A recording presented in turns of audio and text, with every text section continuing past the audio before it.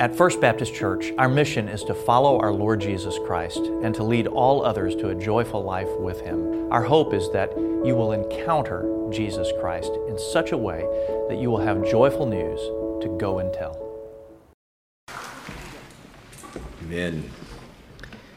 We're going to read aloud together the first half of our reverse text for the week, Galatians 4, 12 through 15. If you would, find that on your listening sheet, and we'll read it together. Let's stand.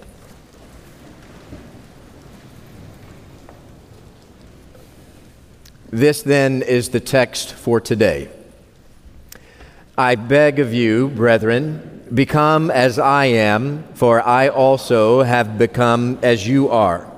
You have done me no wrong, but you know that it was because of a bodily illness that I preached the gospel to you the first time, and that which was a trial to you in my bodily condition, you did not despise or loathe, but you received me as an angel of God, as Christ Jesus himself.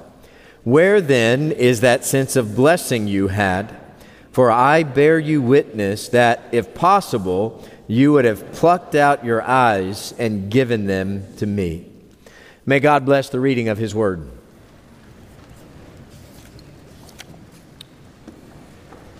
Being able to pause live TV was a monumental technological advancement. There came this wonderful time that you no longer had to wait till a commercial break to go to the bathroom. You could just hit pause and go and do what you needed to do. Or you could do something like this. You could start a football game late and miss the hour-plus commercials they have all the way through. If you started an hour and a half late, you could catch up by the end and skip all the commercials. It was wonderful. And dads no longer had to be worried about missing the play when the kids are tugging at you. Right? You could just hit pause to go solve the riddle of the missing Barbie. And once you found her, you could unpause and never miss a play of the game. Now, I'm telling on myself a little bit here, but there have been times during a Spurs game or times during a Baylor game when my heart got a workout that it probably shouldn't have gotten. But there's one trick that I've learned that saves my heart. See, every once in a while, when you record a game and it's waiting on you, you'll have that moment when somebody tells you the score. And it's just deflating. You don't get this same excitement, the highs and the lows, when you know the outcome. However, when you watch a game, already knowing the outcome, it's a much calmer experience. It's easier on the heart. So if I'm watching a game, say I'm watching the Spurs and I know the end, I'm not at all upset when somebody misses a free throw. Right? I'm watching the game and I know they win and they're down by 14 in the fourth quarter. I'm not mad at the players. I'm not mad at Pop. In fact, it's just the opposite. I start to watch the game closer with a great anticipation of how are they going to pull this off. See, in a win, and if you know they're going to win, you end up appreciating all of the good plays, and you disregard all of the poor shots. Now, I will say, if I know they lose, I just delete it and not watch it. But if they're winning, it's this different kind of experience. You don't yell at the ref through the TV when they blow a call. It's all far more calm because you know how it ends. I say all this to tell you this. There's something similar about the contentment of watching a recorded win and the contentment of the Christian life. You see, as it stands, we can read the end of the book. We can turn to the last chapter in Revelation chapter 22 and know how it ends. That there is clear victory that has already happened in the Christ. And when we look around us, though, and we have the experiences of life on this earth, there are often days and times where it looks like that God is down for the count. There are times in our weeks where it looks as though evil is prevailing. It looks as though Satan is gaining ground that he never should be taken. If you don't know the end, these evils can be devastating to your heart.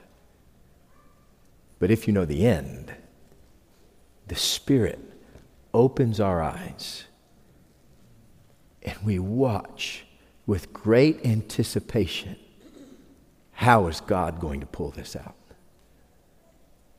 Because we know He wins. And as the Spirit comes in this way, we don't live and die with every difficulty, right? Our heart isn't racing in trial. And we aren't full of anxiety with the pain that we know, because we know the end. The Spirit opens our eyes wider to wait and to watch of how God will move.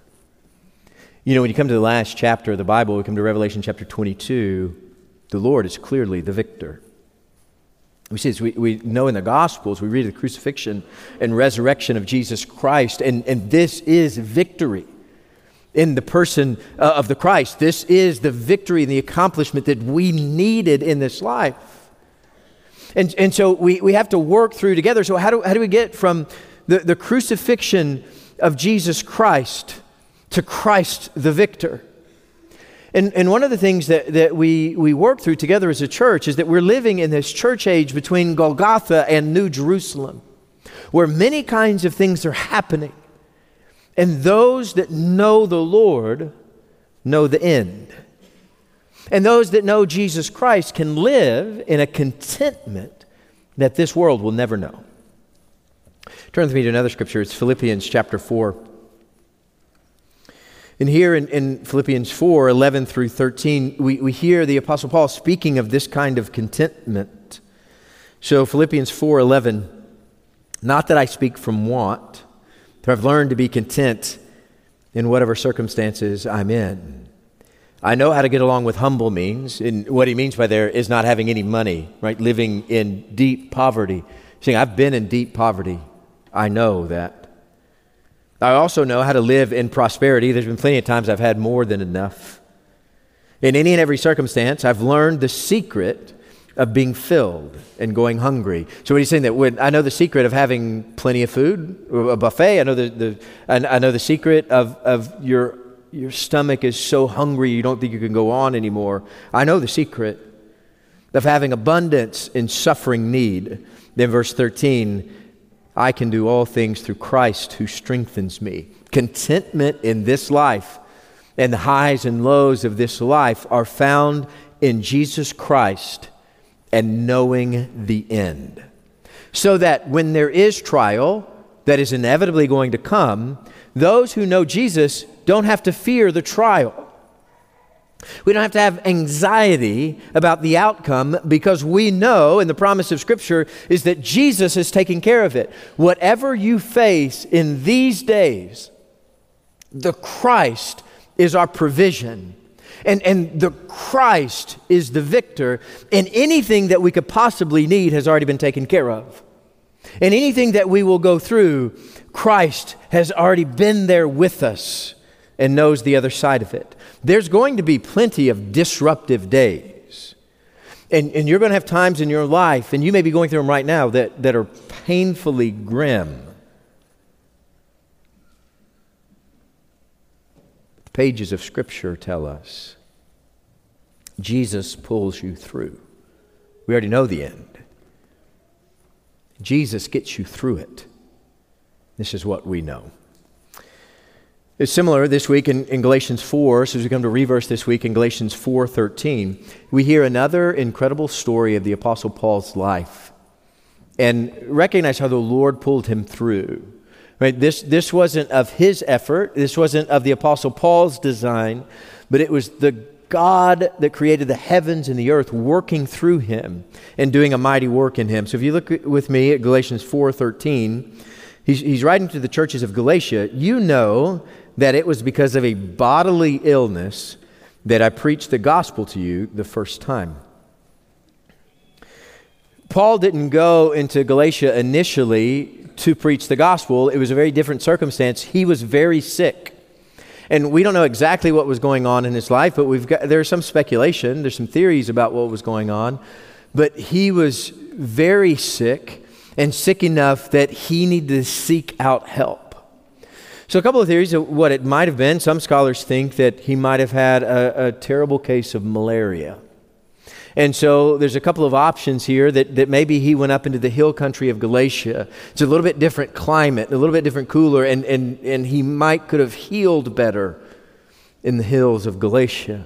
Or in the same way, maybe there was a doctor there that he needed to see, somebody who could care for him well, which he ended up finding there.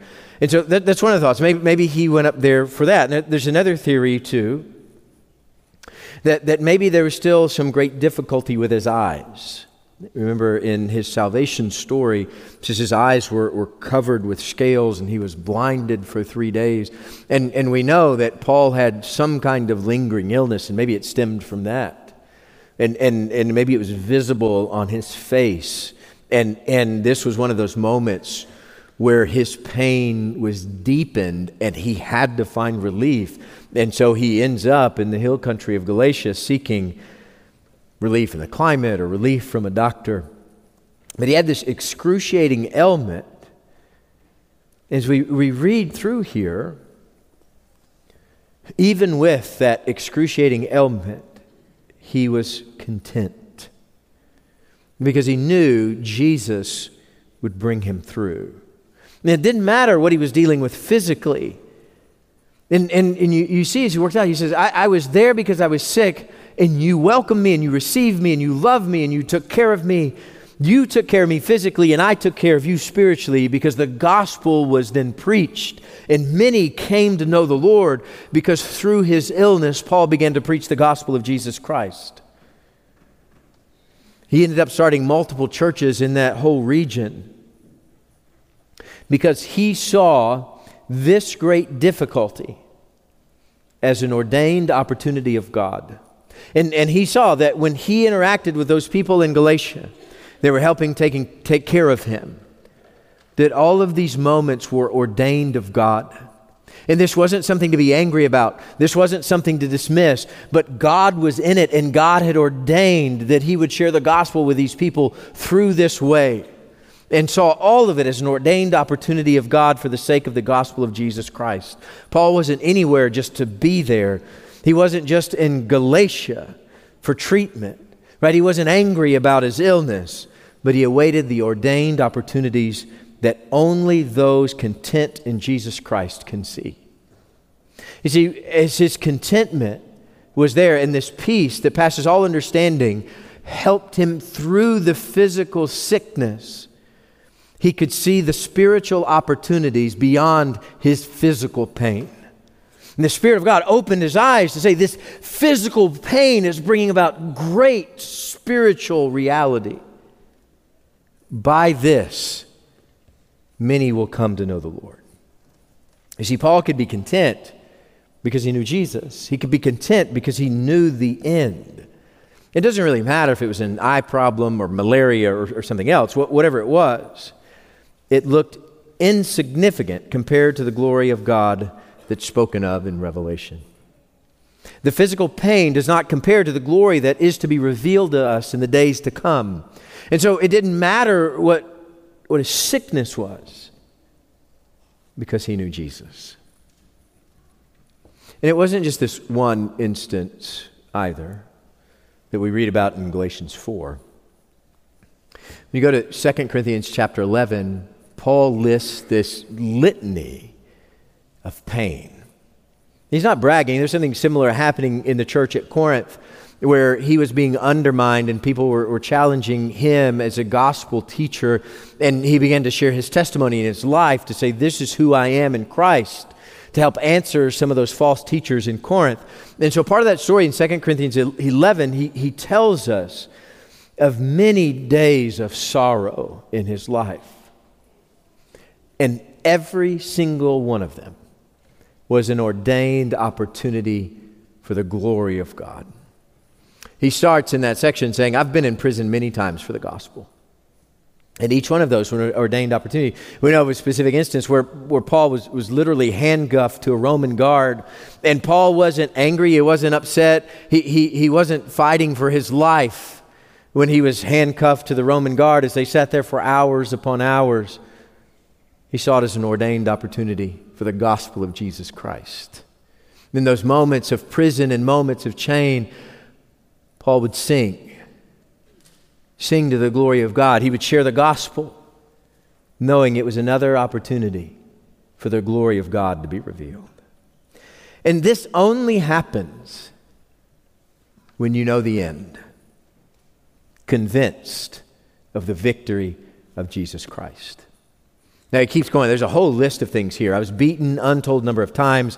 I often faced death. 5 times received 39 lashes. 3 times I was beaten with rods. Once, he says, I was stoned to death.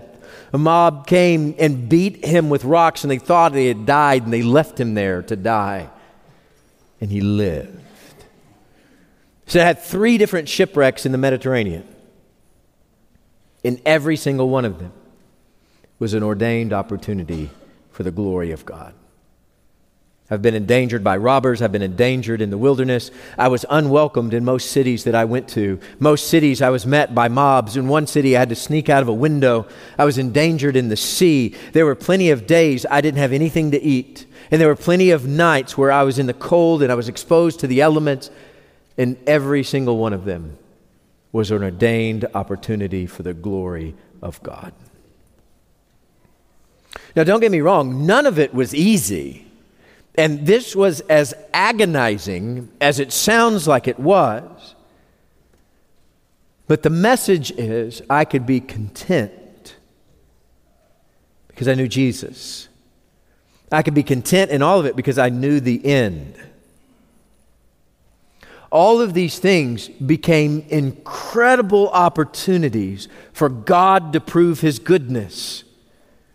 You see, rather than seeing these things as overwhelming trials that cannot be overcome, so I saw them differently because of Jesus Christ who can overcome. The Spirit of God would open Paul's eyes to all the good that was possible and every good thing that God could do to get him out of these situations so that the glory of God could be revealed. And I hope you recognize in this that any one of these things would be tragic to us. And apart from Jesus Christ, all of these things feel like devastating loss. But for every moment of devastating loss in our lives, these are opportunities for the glory of God to be put on full display. You see, in our moments of weakness and despair, the glory of God shines through when it's not otherwise possible. You see, when we live and we operate in our strength, it's easy for us to take the glory. But when we are living in weakness, the glory of God is revealed in ways we could never imagine. You know, when I was younger in the faith, I always thought that when the Spirit of God comes, that everything falls into place. Or that when the Spirit of God is with you, you don't have to worry about all the hard times anymore. Now, on some level, that's correct, but not like I thought it was correct. So I thought when I was younger in the faith that God would take away the trials. But the pages of Scripture reveal something very different. That even for the Apostle Paul, who was the greatest missionary of the church age, when he got right with God, he found a painfully difficult life. All of those things that we just mentioned. But the Spirit of God was with him, and the glory of God was revealed. You see, as he worked through those things, the Spirit reshaped them so he saw the trials differently. And he saw them in light of the glory of God. He saw the trials in light of the end so that he could persevere, like watching it play out on DVR. Because you already know the end. The highs and the lows are met with a different kind of calm. And it doesn't worry you nearly as much as it once did. Each trial an ordained opportunity to share the gospel and reveal the glory of God. And so it's important for us then to think through those trials that we face. What in your life this year has felt like a punch in the gut? Because if you know Jesus, if you are a child of God, those afflictions are opportunity. They're not opportunity for you to prove your strength. They're not an opportunity for you to prove your endurance. In fact, it's just the opposite. It's an opportunity for you to be made weak and the glory of God to shine through. For all to see how good God is. The deepest suffering very well may be the perfect opportunity. Perfect opportunity to share the gospel of Jesus Christ and be a witness, to suffer gracefully. That when pain envelops your life, come to the Alpha and the Omega, the beginning and the end. Read Genesis again, read Revelation again, wait and watch for the Lord. Because what the Spirit does is the Spirit opens our eyes so that we might see how God is going to pull this one through. For our eyes to be open to where the glory of God starts shining, first like a pinhole of light, but then as the sun shines, bringing the warmth of God's glory over our lives. You see, to know this kind of contentment in life's suffering, to know this peace in the suffocating battles that we will face, you have to turn to the cross of Jesus Christ, the suffering servant, and believe in His work. And when we believe on the Christ and the work of the cross, that's the moment of total victory. And if you will believe in Him and His work, you will be saved.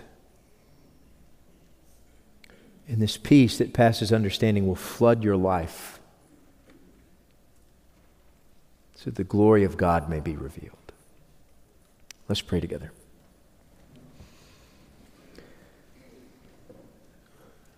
Lord, we pray that you would pull us in under the comfort of your wings. That, Lord, you would nurture us in our loss. Lord, that you would nurture us in our suffering. That we would find the warmth in the glory of heaven. And Lord, we want to experience that. We want to know it well. And Lord, we pray that you would be near. And Lord, we face many trials. We face many painful outside influences. Lord, this world hurls stones and insults constantly. And we pray for your protection and your grace in all of it. Lord, we pray that peace that passes all understanding would guard our hearts and minds in Christ Jesus this morning. And Lord, we pray that your Spirit would open our eyes to the new reality, the glory that is to come. It's in the name of our Lord and risen Savior, Jesus Christ, we pray. Amen.